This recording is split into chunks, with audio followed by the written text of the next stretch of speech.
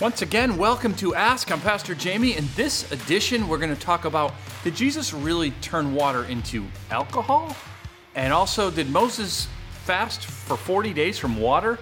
And what about Atlantis? Is that in the Bible? Good questions that we'll answer on Ask. All right, so this is where you ask questions. I try to answer them or answer them if you were watching the intro. And you just have to go to our website. cornerstonebv.org. Just go to the media page. There's a drop down there and just click on Ask. And easy to submit a question, as many of you have done. And just wait, an upcoming episode. We try to do 2 or 3 answers depending on how long they take. And just if you've recently asked a question, we've gotten some in.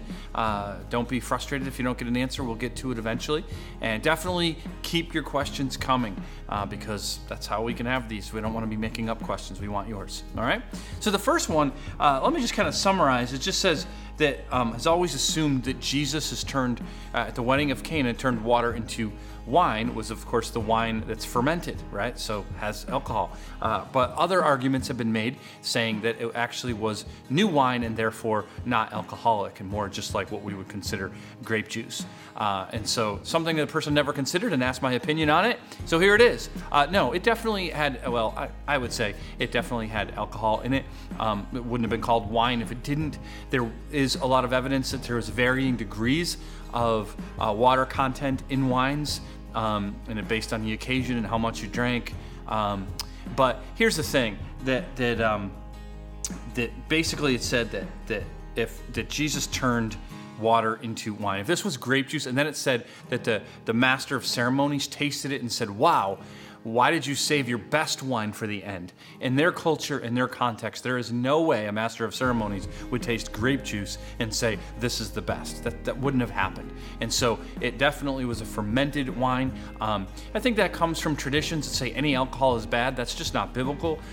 Drunkenness is sinful. Abuse of alcohol is sinful. And if you have an issue with drinking personally, you shouldn't do it. But Jesus certainly drank wine. He just never got drunk, never abused it, for that would have been sin. So I think the best answer contextually is that, yeah, it was what we would consider wine. And those at the wedding were very appreciative of it.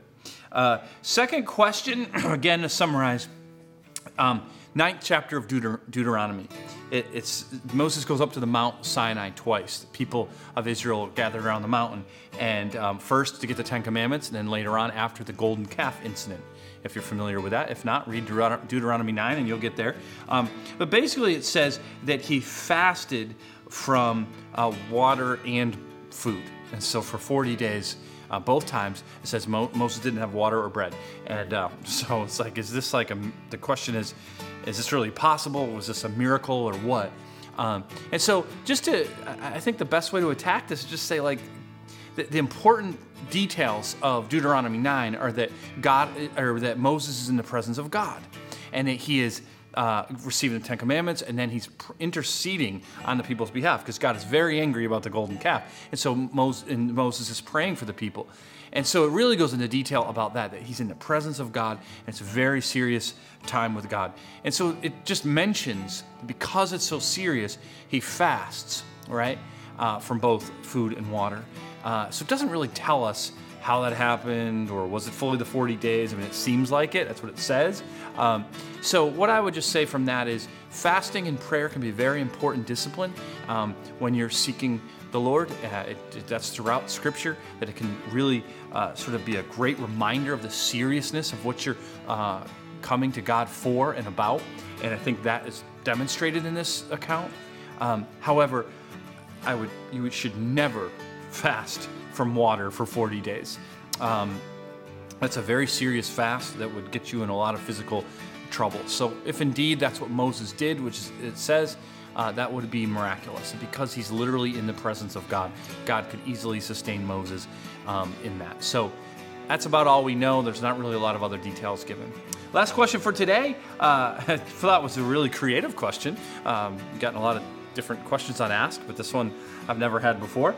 Does the Bible say anything about Atlantis? Right, so that's the lost city of Atlantis. And the answer of that is absolutely not. The story was first told of Atlantis, because it's grown in myth over the years, over the centuries. It was first told, we know, a lot of times we don't know where myths begin.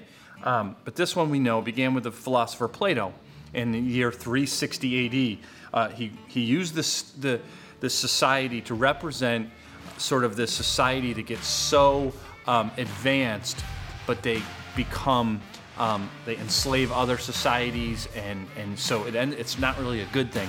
Since then, Atlantis turns into more of a utopian society, like if things could be perfect, But Plato used it as an example of that never happens. That the more power you get, sometimes the more that corrupts you.